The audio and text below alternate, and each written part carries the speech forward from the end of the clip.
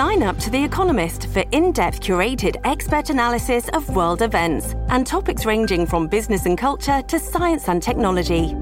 You'll get the weekly digital edition, online-only articles, curated newsletters on politics, the markets, science, culture and China, and full access to The Economist Podcast Plus. The Economist is independent journalism for independent thinking. Go to economist.com and get your first month free. Good morning, everybody. By the way, do you know why I always open a drawer and take out my notes before I do the simultaneous sip? It's not just because I don't remember it. That's part of it. But it's also, I'm seeing funny memes go by on the Locals platform. By the way, Locals has in their comments, you can embed memes and pictures. So the Locals comment stream is freaking hilarious compared to the YouTube stream, which is just text. But when you look at the Locals feed, it's hard not to laugh. All right. So the reason that I always do this, sometimes YouTube clips off this part, but let me tell you why I do it. So listen to it again. See if you can hear it.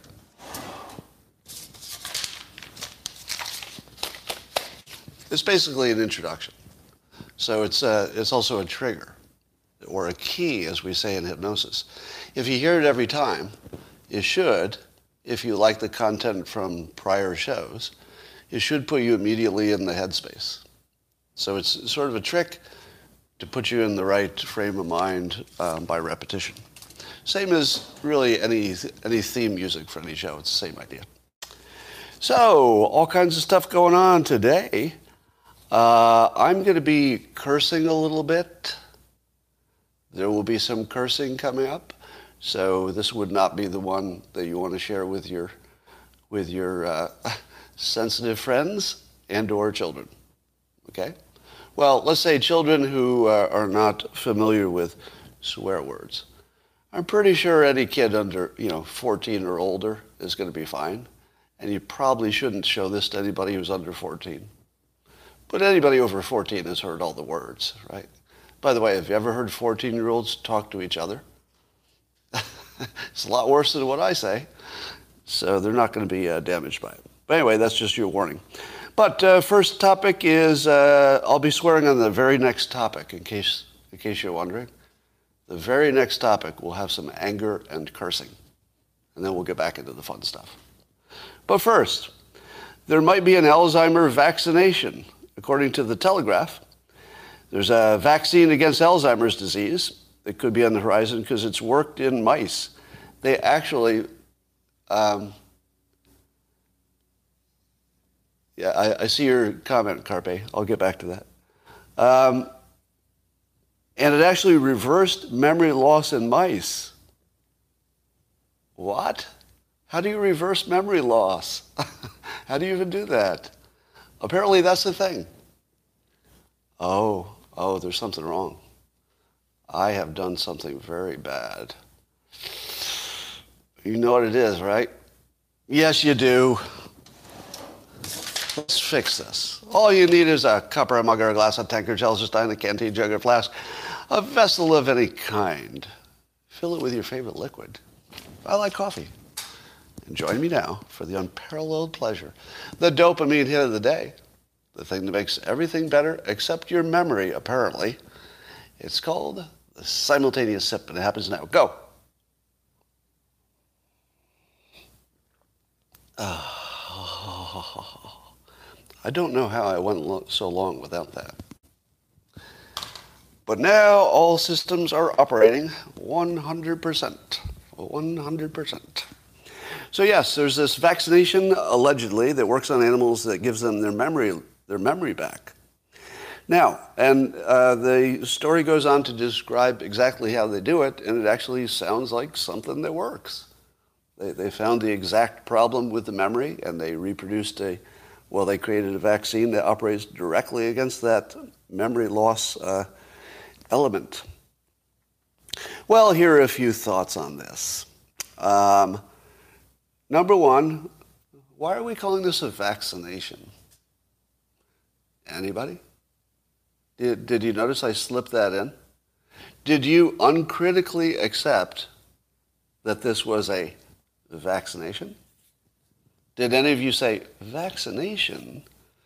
That doesn't sound like a vaccination, does it? All right. Well, I guess it could be used as a preventive. So it could be a prophylactic. If you get the shot, they're thinking that maybe it might actually be a vaccination. Might actually be an actual vaccination that prevents you from getting Alzheimer's, but I don't think so. I think what they're looking at is something that makes it a lot better. Right? Because I don't think they're saying that we think if you take this vaccination, you'll never get Alzheimer's. I think they're saying if you get the vaccination, it might not affect you as much. So you've noticed that the definition of a vaccination has just completely changed. Now, vaccination and therapeutic are basically the same thing. At this point, what makes it a vaccination is that they give it to you in a shot. Am I wrong? I think at this point we're going to call anything in a shot a vaccination, if it helps at all. So I don't know if that's meaningful or not, but words have just started to drift in meaning, maybe more than usual. Here's the funniest comment on this Alzheimer vaccination article from James Pfeffery or Pfeffery. I don't know how to. His last name starts with PF. Which one is silent, the F or the P? Pfefferle. Pfefferly? Pfefferly? Well, anyway, James Pfefferly says that about the Alzheimer vaccination, Biden gets his mind back, hilarity soon follows. I did what? This is a pretty funny comment. You can imagine Biden getting the shot, 2 years from now or something. He gets the shot, and you see Biden sitting there, gets the shot, and he goes, wait, I did what? Now, if I've taught you, and I think I've taught many of you how to write jokes, right? How many of you have seen any of my tutorials about writing humor? I guess most of them have been on the Locals platform, so I don't think the YouTubers have seen them. But one of the tricks of writing humor is that you create a situation where people can fill out the punchline in their mind. So you give them the boost, the little, imagining Biden saying, quote, I did what? But the beauty of that punchline is that it makes you imagine the full scene, right? So the scene that you put in there is in your own mind. It's not in the joke. The joke is just this one line, I did what? And then you just imagine the fullness of the scene. That is a good joke, right? That, you can't beat that form of humor where somebody has to recreate the details in their head from your punchline. So there's your humor writing trick for the day. I'd like to get into a little bit of swearing next. Have you heard of a book called White Fragility? White fragility. And you've heard the term, right? White fragility. I think it has to do with, white people feeling bad if anybody else gets some good stuff, something like that. That's racist, right? White fragility. You couldn't say that about anybody else. That's purely racist. It's not even a little bit racist. This is like the old school, no systemic anything here. Direct racism. Well, apparently, since we meaning anybody who doesn't like that, has not pushed back on that, I got a comment today on Twitter from, it doesn't even matter what the topic was, but the comment to me was that white eggs have the softest shells. It was a comment about my ethnicity, and a suggestion that I'm extra sensitive because I'm white. So I responded back, you racist piece of shit. I don't know what too far looks like. Right? You know that I identify as black because I've been discriminated against so severely in my life. That's not a joke. If anybody's new to me, none of that's a joke. I literally identify as black because I can. Those are the rules. The rules are I can identify anyone I want, and that's who I identify with the most. And also, I like to be on the winning team. If I have a choice of being on the winning team or the losing team, why would you pick the losing team? So I picked the winning team. I think black Americans are ascending, white Americans are descending, and I'd like to get some of those benefits. I'm allowed. The rules allow me to do that, so I'd like to get some of those benefits. And you should too, because it's available to everybody. Nobody is excluded from defining their own situation. But I would like to say this to all the people who would like to get away with calling white people, who I don't identify with, but I still support their struggle. When you say white eggs are the softest shells, fuck you. Fuck you. Fuck your family. Fuck you, every particle in your fucking racist piece of shit body. Fuck you completely. Drop dead, right? If you can go in public and say racist bullshit directly, not even hinting at it, fuck you. And if you want to see how fragile my shell is, don't fucking push me, because you're going to find out. So anytime you see this, the white fragility and, white people are sensitive, and even the Karen stuff. By the way, I think white people should be able to call white women Karens. Nobody else. Nobody else. Who's with me? And again, I don't identify as a white person, so I'm just supporting the struggle of the people who are. I'm going to start using the N-word. I'm going to start using the N-word because, first of all, I identify as black.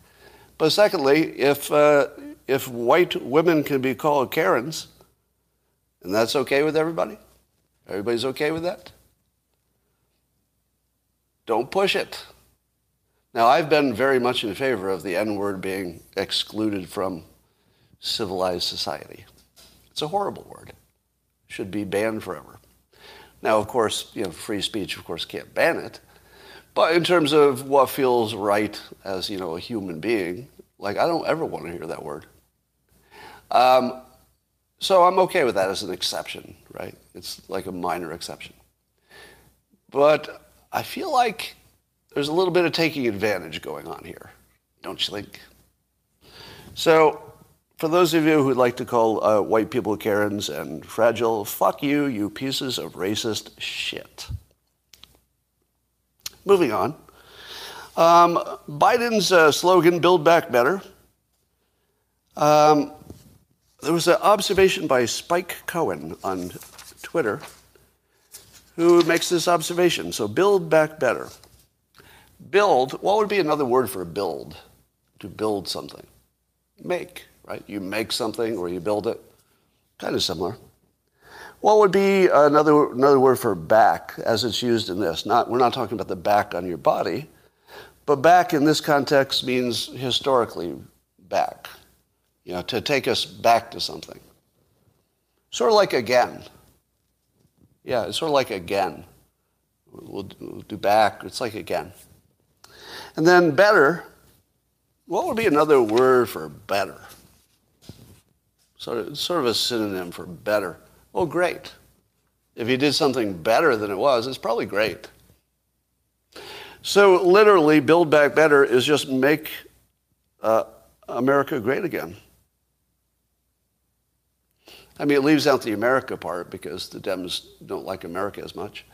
But all it is just a copy of, it's literally just a copy of Make America Great Again. They just changed the words.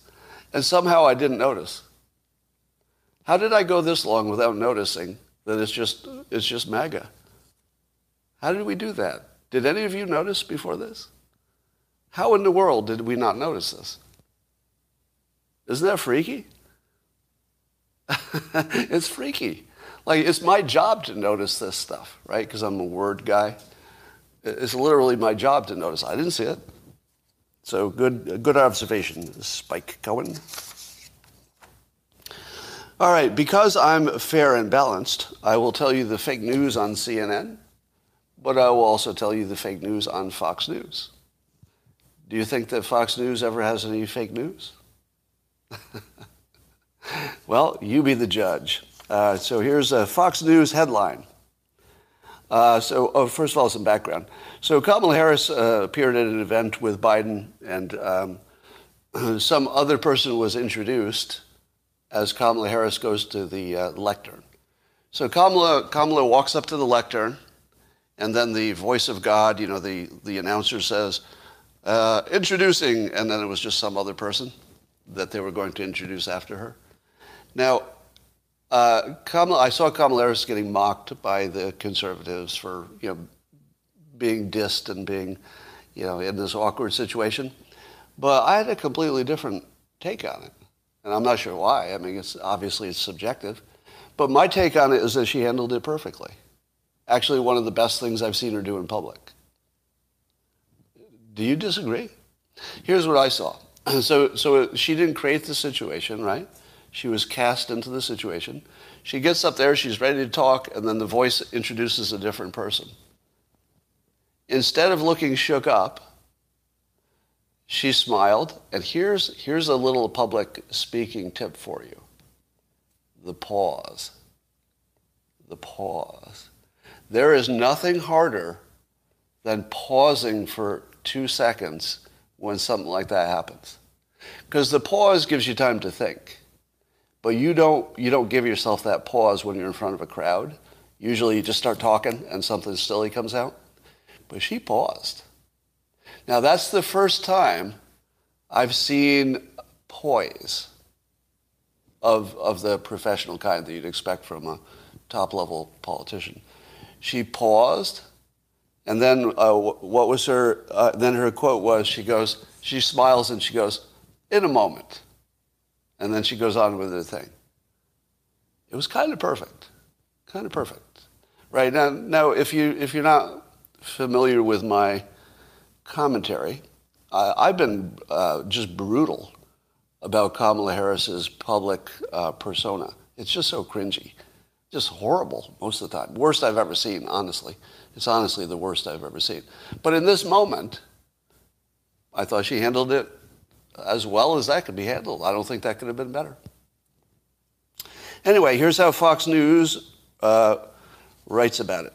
Now, you should also know that CNN had a really critical report of Kamala Harris yesterday. All right, so that's your background. Here's Fox News headline.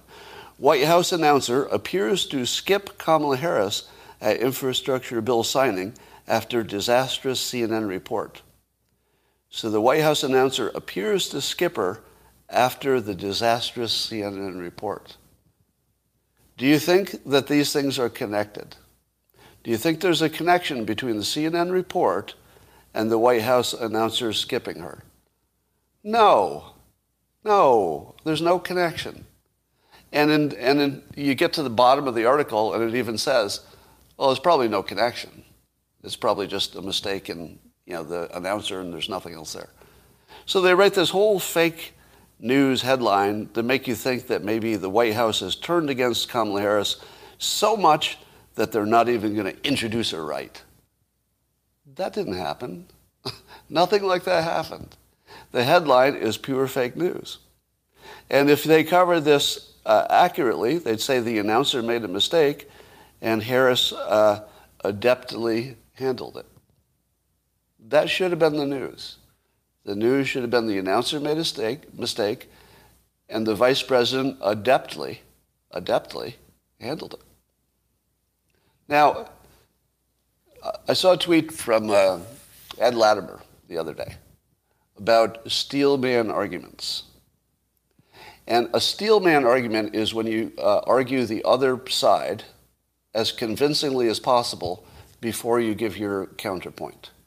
So if you can't describe the other side's argument perfectly, your debate against it really is weak, because you're not even debating the right thing. You're debating a straw man. So if you can't say something good legitimately about the other team, nobody should take you seriously. I won't. If I see you say nothing good about the other side ever, I don't take you seriously. Just know that. Just know that I will never take you seriously if you can't say something good about the other side. Something. Because there's always something, right? If you can't say anything good, you're probably an NPC. All right. So that was my saying something good about Harris. So the next time I criticize her, you should put that in context. And I will. Here's a question for you. Name a Biden success. And, success is subjective, right? But name a Biden success as president that wouldn't have happened anyway, just on its own, no matter who was president. Name something he did that wouldn't have happened just anyway. Would the stock market have gone up? Probably. Now, I gave Trump credit for the stock market because he cut taxes or was planning to cut taxes and then did. And he also directly talked it up, which is actually good technique because stock markets and the economy itself work on persuasion and, psychology. So there was a reason that you could see the connection. Trump did X, the stock market, responded. So in that case, I think you could say Trump gets some of the credit, but maybe not all of it, right? Because the economy tends to go up over time. But I don't see anything that Biden did that would be good for the stock market, did you? What would be the argument that Biden did something that helped the stock market? Anything? The infrastructure bill? Does that help the stock market? I don't know. Does it? You're saying infrastructure, but isn't there just as much argument that it hurts the economy because of the spending? I don't know. And that you're spending on the wrong things in some cases. So, okay, I'll give you that. I'll give you infrastructure, but here's the second point. Don't you think the infrastructure deal would have happened anyway? I do. See, I think Congress kicked that can down the road as long as they could kick it, and then something was going to happen. Now, of course, they needed the Democratic majority, but they also needed some Republicans to cross the line. I feel like that would have happened anyway, because you can't go forever without doing a bill on the most important things in the country, right? Congress just can't go forever. They got to do it someday. So it just happened now. How about the employment numbers? I don't think Biden had anything to do with that. So that probably would have been fine. How about vaccinations? I don't know. Are they better or worse? Has Biden handled the pandemic better or worse than Trump? Who knows? How about Afghan pullout? It was literally scheduled under Trump's administration. We imagine Trump would have done better, but we don't know. Right? So as far as I can tell, there's nothing really here except you could make an argument for the infrastructure bill, but I think it would have happened anyway. Now, do the same thing with Trump. Did Trump accomplish anything that you say, well, that was going to happen anyway, no matter who was in charge? So Trump was tough on the border. Was that going to happen anyway? No, it wasn't going to happen anyway. That was something he did that nobody else was going to do. How about Trump basically calming down the problems with North Korea? Was Biden going to do that? No, there was no chance Biden was going to have a personal relationship with Kim Jong-un, which would effectively change the entire security situation. No. And I feel like I could go through example after example of something that Trump accomplished that you couldn't really imagine somebody else doing. That, my friends, is why I supported him. Not because everything he does is better than everything anybody else does. I've never believed that. What I believe is that sometimes you need a disruptor, and it's just good for the system. Could have been a Democrat, depending on the type of disruption. But sometimes you need somebody to just go and break shit. Just go break everything, and then put it back together. Better. Build it back better. Right? So I got what I wanted out of Trump. Of course, I did not anticipate the degree of animosity that would be generated. I'm not sure anybody did, which is certainly a negative. All right, let's talk about the Rittenhouse prosecution. Is there any update on that since I started? I thought they were done with the closing arguments. Are they not done with them? I saw a headline that says maybe they were continuing with them. Have we gone to jury yet? Can somebody give me an update? Have they gone to the jury yet? Oh, yes, they have gone. Oh, it's with the jury. Okay, let's talk about this. So the Rittenhouse defense, the prosecution has put on a good defense. Now, everybody's saying that, so that's not my clever idea, but it's certainly true. If you look at it, it looks like the prosecution argued the defense's case. But here are some of the crazy things they said in closing. That you don't have a right to self-defense if you're the one with the gun. What? That's just not true. As legal scholars and basically anybody with a brain has told you, no, if the other person is going to kill you one way or the other, yeah, you can shoot them. Shoot away. And then one of the prosecutors in the closing statement said, sometimes we all have to take a beating. What? Sometimes we all have to take a beating. Yeah, sometimes we have to punch things. That's true. But it may be true that sometimes people get beatings, but you don't have to take one. If I could give you some advice, if you have a gun and somebody's beating you viciously, shoot them. That would be my advice. So, and then there was the judge instructions. So here, the judge was, here's my take on the judge's instructions. I don't think you're going to see this take anywhere else.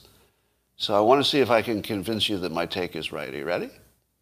All right, so I don't think you've seen this, but I haven't heard every pundit, so maybe somebody's on the same point. So the judge was giving the instructions to the jury and started out by saying that if you find the defendant guilty of the top charge, the most aggressive one, then you don't need to continue because the lesser charges are lesser. So if you find the top charge is valid, you're done. Then he said, but if you find that the top charge is not valid, and you find, here's the key phrase, and you find that he acted in self-defense, then the judge stopped himself. And he couldn't go on.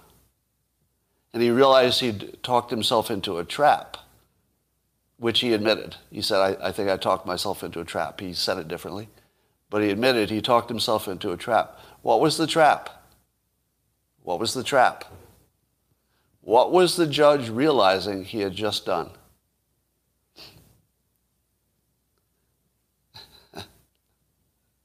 I think what he had just done is basically told them that if it looked like self-defense, there was nothing else to think about. Now, he didn't say that, but it was pretty close to sounding like that.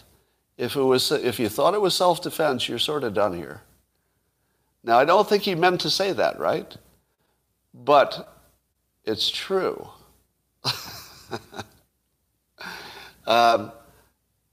It's true. Meaning that if it looked like self-defense, there's really not much else to talk about because the gun charge was thrown out, right? So I feel as if he biased the jury toward an acquittal in a way that he realized he'd done as he was doing it, and then he tried to back it out. Now, here's the problem. There's no evidence of a crime. So the judge, in giving his instructions, being completely aware that there's no evidence of a crime at all, was simply being honest.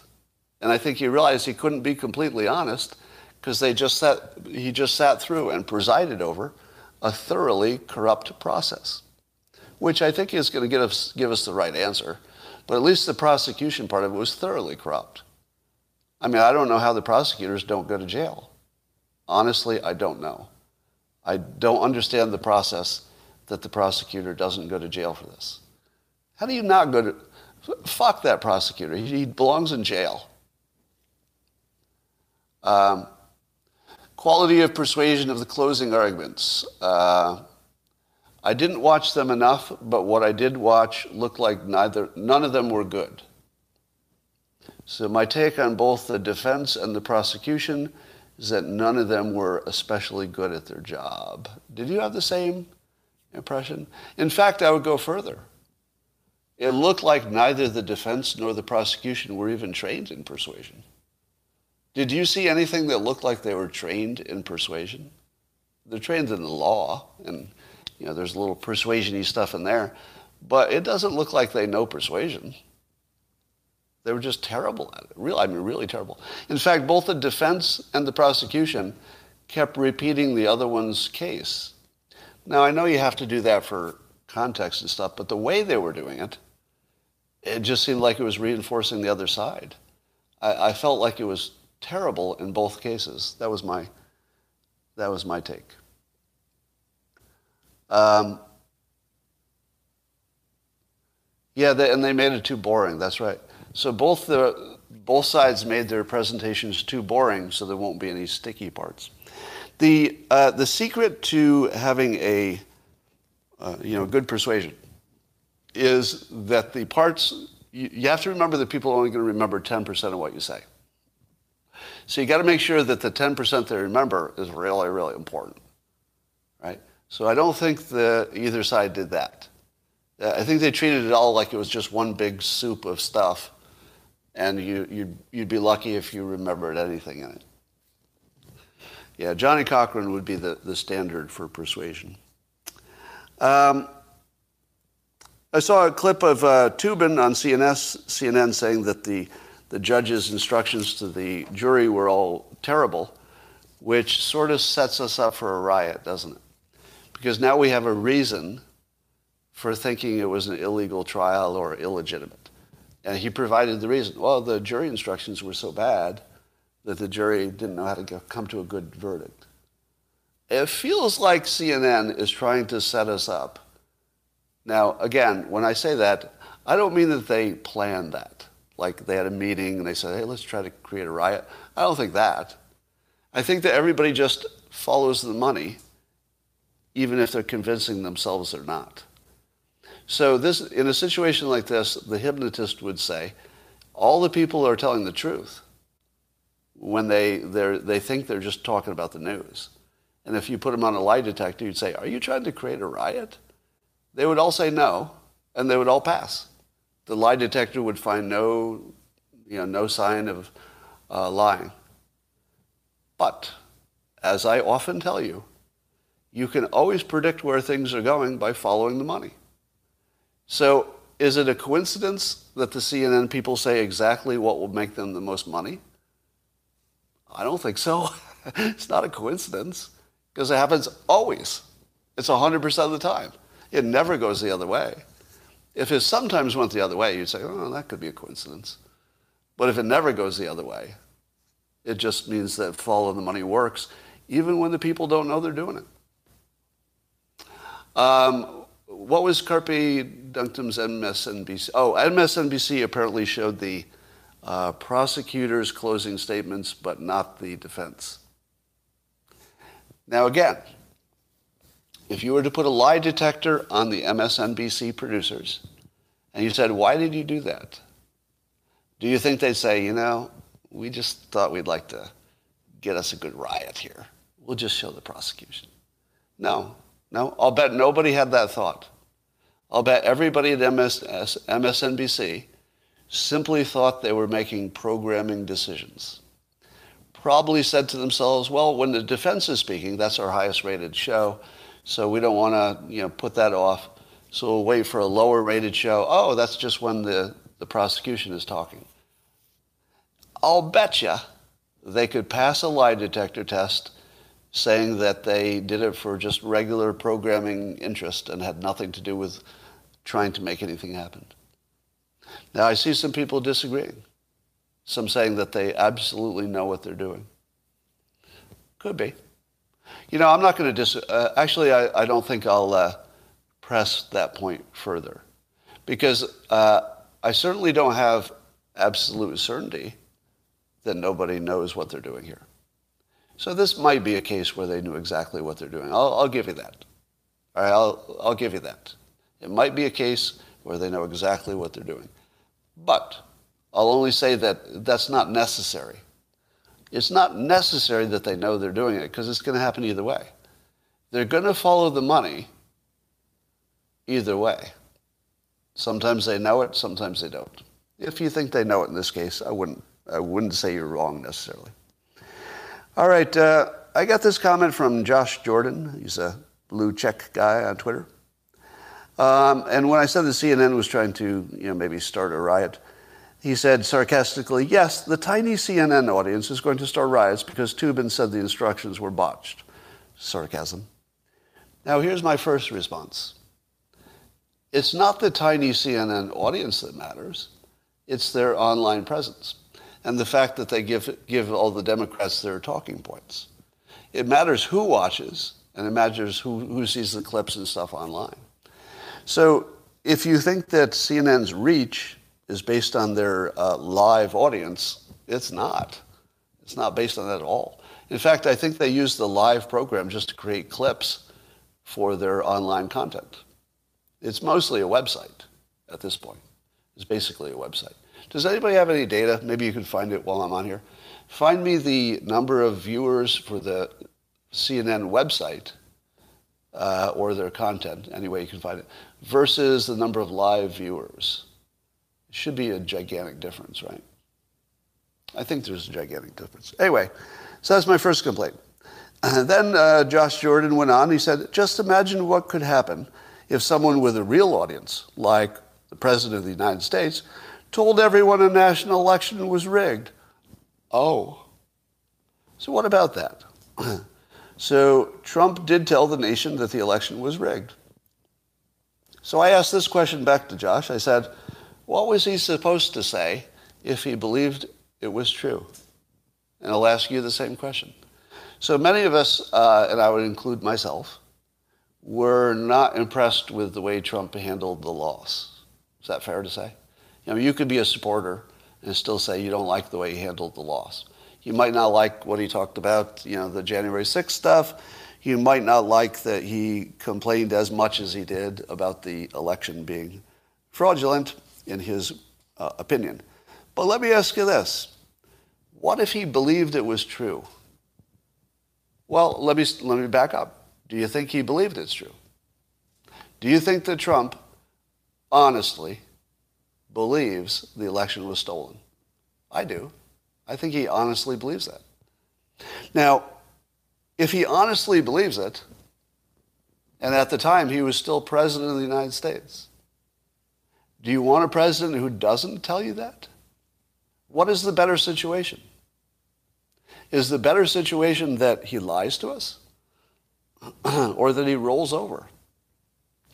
Did the Republicans elect a lion or a kitten? If Republicans had elected a kitten, then yes, they'd be quite happy if he rolled over, even if he thought he shouldn't. That's what kittens do. We elected a kitten. You don't expect a kitten to put up much of a fight. But Republicans elected a lion, and they got one. They got exactly what they elected, right? And what's the lion supposed to do? A lion is supposed to be a lion. So Trump, if I had to guess, we can't read his mind, but I'm sure he thinks, I think the odds are really high that he thinks he won. Now, my opinion is it probably had more to do with the actual legal stuff behind the scenes before the election, probably less to do with how the election was counted. But it's still a stolen election. It's just stolen legally. So you can steal an election legally, and I think that's exactly what happened. But I will also add this thought, that the election system is in a category. It's in a category of big, complex things that are somewhat opaque. In other words, you and I have never seen the code for the electronic parts of the system, right? That's invisible to us, and if you asked for the code, they wouldn't give it to you. So our election system is not transparent by design. It's not even intended to be transparent. And there's big money involved, big stakes. So in that situation, if it's complicated, it's big, and there's lots of money, and it's not transparent, fraud will happen every time. Fraud will happen every time. The only thing you don't know is how much and whether there was enough this time. So I have no proof that there was fraud that changed the election outcome. And I see a troll over on YouTube saying that T-Rump lost, in capital letters, lost. Now, I've said that from the start. I said that the system, which we respect, even with its flaws, we respect the system. The system elected Biden. I accepted that on day one, which is different from whether it should have or whether it was fair or anything. But the system, unfortunately, we have to support the system over the result if you want the republic to stay together. Sometimes the system is going to give us the wrong result. Actually, lots of times. But if you tear down the system, you have more trouble than if you argue with the result. So, in my opinion, it is unknowable, but, and then of course Josh came back with the courts didn't find anything, and then I responded with, the courts are not designed to find fraud in elections. And in fact, they mostly ruled that they didn't have standing or that it was too late to ask. So courts didn't make any rulings about fraud in the election. Politics Insider, which I guess is part of Business Insider, is saying that Buttigieg is the most powerful transportation secretary because he's got this $1 trillion infrastructure bill that he can dole out. To which I say, did I imagine that Biden appointed a infrastructure czar? Did I just imagine that? And is the infrastructure czar not the one who would make all these decisions that were just attributed to Buttigieg? What am I missing? I'm just confused by the story. Did I miss a story that somebody else was put in charge of this? And who does that person report to? Maybe they report to Buttigieg. But it's still going to be somebody else doing the hard work, right? Thank you, Goose. Anyway, I'm just confused with that because it's two stories that are opposites and they're both in the news at the same time. Have I told you before that you should not reject your opponent's arguments because that never works? You should get inside them. So here's a persuasion tip again, and I'll give you another example of it. You should get inside your opponent's persuasion. Don't say it's all wrong. Wear it like a suit and then change it from the inside. Now, when Trump was first running for president, he was accused of not being a Republican enough, right? But instead of just being anti-Republican, which wouldn't have worked, he became more Republican than the Republicans. He basically got inside their argument. Does that make sense? Instead of saying, no, I am one, he'd be outside the argument arguing with people. No, I am Republican. I'm Republican enough. He became more Republican than the Republicans, right? So as soon as he became more Republican than Republicans, it was hard to say anything about him because he was more Republican than they were. He was harder on the border than they were, all that stuff. Harder on, police, wanting police, etc. So that's one example of it. Let me give you another one, and I'll use it about critical race theory. Suppose you don't like critical race theory in school, and you're arguing, get that out of my school. What's the other side say? There's no critical race theory in school. What are you talking about? And you say, yes, there is. Yes, there is. Get it out of there. And then the other side says, no, there isn't. You white supremacist. No, there's nothing here. So you notice how being outside the argument gets you no traction, right? Now here's the alternative. Get inside the argument. Critical race theory, totally is not happening. But do you know what is happening? Because the schools are not teaching critical race theory. So I'm going to model my argument here. I agree with you, Democrats, when you say that there's no critical race theory being taught in school, you are 100% correct. Now watch what I'm doing. Before you react, watch what I'm doing. I'm entering the argument. I'm not debating it, I'm entering it. Yeah. Critical race theory? No way that's being taught in schools. There are no examples of it. You can't give me one example of critical race theory being taught in schools, because critical race theory is above school level. It's sort of a college level concept, and it is not in schools. But you know what is? Do you know what is in schools? Systemic critical race theory. There isn't any direct critical race theory. I totally agree. I'm with you, Democrats. There's no critical race theory, but there is systemic, meaning that if you were to look at how the lessons are being taught, you can see it's embedded in the lessons without the name. So I started the hashtag. It turns out somebody on the other side was using it already, but that's funny. Systemic CRT. Now, likewise, when the Democrats say, hey, there's lots of systemic racism in the world, do you say, no, there isn't? We're not a racist country? Because if you do, you're losing the argument. That's a terrible argument. The worst argument is, no, there isn't. No, there isn't. There's no critical race theory. Terrible argument. You'll never get an inch with that argument. Instead, get inside it. Get inside it. If you get inside it, you say, yeah, there's systemic racism. It's the biggest freaking problem in the country. And that's honest. Because I think that. I think systemic racism is the biggest problem in the country, as it is expressed by the teachers' unions. See what I did there? First, you get inside the argument by agreeing with it totally.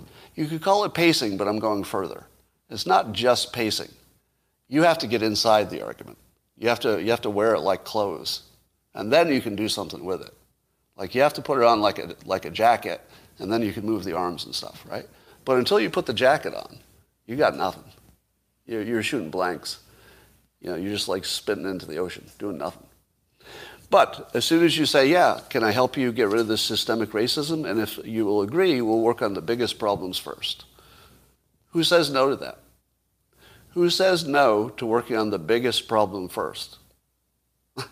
Nobody. So now you're inside the argument. You're agreeing that systemic racism exists. And you can say, are you happy with how black kids and other people of color are being taught? Nobody says yes. Nobody. Nobody will say, yeah, it's doing pretty good. Those black students are getting just as good an education as everybody else. Nope. Nobody's going to say that. So now you're totally inside the argument. You've identified the biggest form of systemic racism. You got them to agree. Now what can we do about it?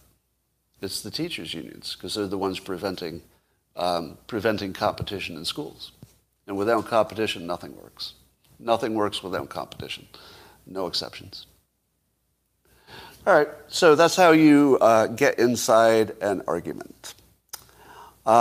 Here's a provocative, sexist, disgusting opinion that might nonetheless be accurate. Here's where I might get canceled. I might. Let's see. So this is a tweet by a Twitter user named Stefan. Nobody I know. And on this topic, he said, teachers' unions are predominantly female. The problem here is female do-gooderism, which is properly channeled through religion and charity, but in this case is being transformed into a political offensive. He said it, not me. Now, somebody else pointed out that this was Hitler's technique as well, that the Hitler Youth was more about the girls. Have you ever heard that? I've never heard that before, so I can't do a fact check on it. But the idea was that when you convinced the boys to be like a Hitler Youth, that worked. But convincing the girls was more important because they would be raising the kids. Convincing the girls was the important point because that gets you forever because they're the ones raising the kids, right? And when we see that women predominate or are dominating the teachers' unions, And we see that the teachers' unions are used to perpetuate systemic racism and keep black people down, especially. It looks like a woman problem, doesn't it? Now, let me stop here and say, I'm not buying into the argument totally. So I'm not buying into this argument. I'm telling you what the argument is because I think it's provocative enough that it's worthy to be in the mix. But every time you say it's all about women or all about men, you're automatically into biased, bigoted territory, right? So I don't want to be in bigoted territory by saying it's a woman problem. But it is true that women mostly are responsible for raising kids. That's still true.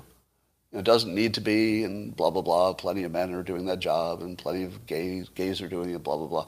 But it's still true in general, mostly female raising the kids. All right, let's talk about Bannon. So Bannon refused to talk to Congress. They find him in contempt, and he turned himself in. And then he said he vowed to topple the Biden regime, as he calls it, and to make the charges against him a, quote, misdemeanor from hell for the Democrats. Now, he believes that Biden ordered Merrick to go after Bannon. So he says it's basically a political witch hunt. Now, here's the fun part. When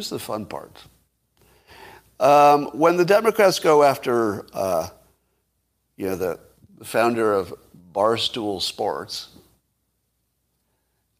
they can take a pretty big bite out of him, although he's doing a great job of fighting back. So I don't think he's going to get canceled. But he's mostly in a defensive stance, wouldn't you say? I mean, he's going offense against specific media groups that went against him, but mostly he's just trying to survive. Alex Jones I guess he lost a lawsuit that could be really bad for Alex Jones, and it might be that the left has taken Alex Jones off the field.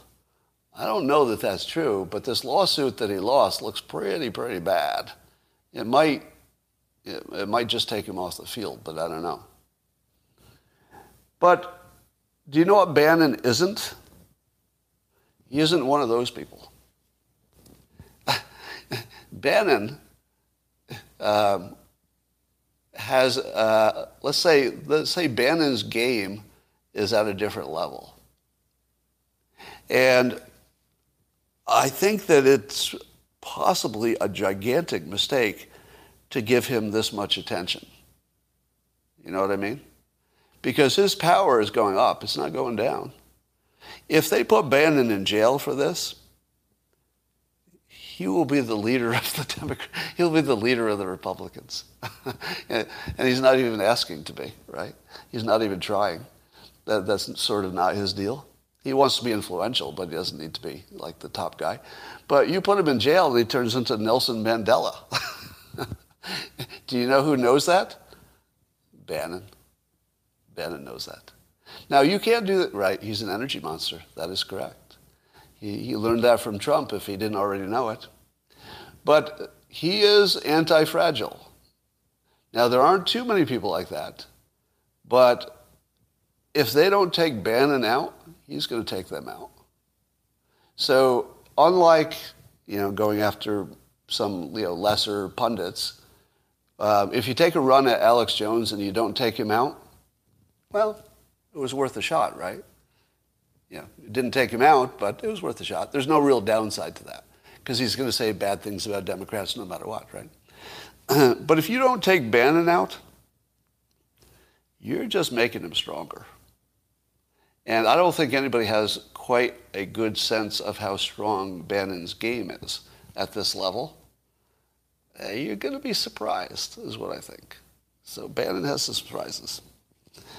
All right, Biden had a Zoom call or something like it with China's head, Xi, and I don't think he went strong at him. Let's just say that. But it turns out that China has now surpassed the United States in wealth. China is the wealthiest country now. Now, how do you win a war in 2021? Is it with bombs? Well, if a big power is fighting a tiny power, yes. But what if a superpower is an adversary to another superpower? What is the weapon of choice? It's money. It's money. Whoever has the most money is going to dominate. That's China now. So as long as China has the most money, they are the most powerful influence in the world. Because that money can bribe stuff, it can create industries, it can destroy industries, it can do anything. Money is power. So as long as China's richer, Biden is their bitch, and certainly acted that way. He told Xi, Biden did, that he has concerns over human rights abuses. Really? He has concerns? Wow. I'll bet President Xi was shaken. Oh no, I didn't know you had concerns about my ethnic cleansing. Do you know what? Concerns about human rights abuses. Somebody needs to tell Xi to his face, we believe you are involved in ethnic cleansing of the Uyghurs, and the fact that you don't let international people come and take a look, we consider proof. Nobody can say that to Xi, can they? Do you know that if Hitler had been in control of more of the supply chain, he would have gotten away with the Holocaust? Sorry, it's true. If Germany had the same control of the supply chain as China does right now, they could have done the Holocaust and just gone on. You know that's fucking true. You do. That's what China's doing. They're doing their little Holocaust, and they're just going ahead. Nobody cares. Do you know that saying, never again? Well, perhaps, as people use it, they're referring to the Jewish situation specifically, never again. But clearly it's going to happen again, because it's happening now, and we're letting it happen, and we're okay with it. So that's your government right there. Now, I don't know that Trump would have handled it differently. I'd like to think he would, but I don't know that. And of course, then there was the Taiwan question, and Xi warned against, Biden warned China against doing anything unilaterally or blah, blah, blah. No, I guess Xi warned Biden against doing anything unilaterally about the status of Taiwan. A Danish newspaper reported that Biden assured China that U.S. recognizes Taiwan to be a part of China. A Danish newspaper reported this as fact, that Biden said, yeah, China, we recognize Taiwan as part of China. Now, I didn't believe that until I asked somebody on Twitter to send me the headline. Sure enough, I hit translate on Google, and there it is. Yep, the Danes believe that that Biden just gave Taiwan to China. Obviously I'm framing it wrong, but you know what I mean. I'd like a word with the interpreters, because I wonder if there was an interpretation problem. You wonder how they could get to that level of fake news. All right, Rasmussen has a new poll. Did I tell you there was going to be something shocking coming out today? Here's something shocking. In a poll, people were asked if they would favor the GOP or the Democrat candidate for the House and the Senate in the midterm elections. And the GOP is favored by 13 points.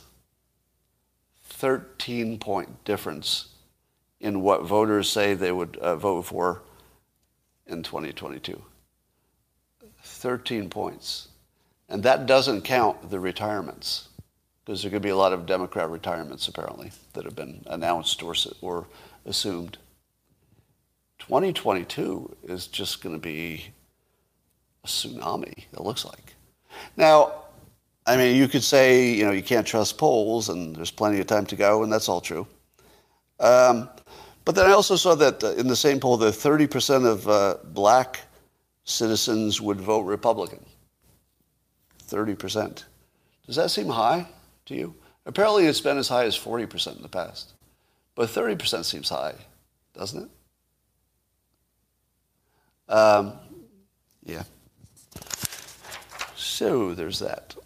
All right. I told you that quantum computing might be a problem because it can break encryption, but the smart people in that world told me that we now have encryption that can't be broken by the quantum computers. And even the quantum we have now, it's 100 qubits. It'd have to be 2,000 qubits to break our current stuff, and that's not going to happen right away. So basically, there's a continuous war of the encryptors versus the people who can break encryption. And so far, the encryptors are ahead. So we don't have to worry that much about quantum computing breaking encryption. That is my show for the day. I've got to go do other things. I hope you enjoyed this. Hope you enjoyed the swearing. Overconfidence can be fatal. True. Oh, actually, 50 million qubits, you say. I guess it depends which encryption you're going to try to break. That's all for now. I'll talk to you later.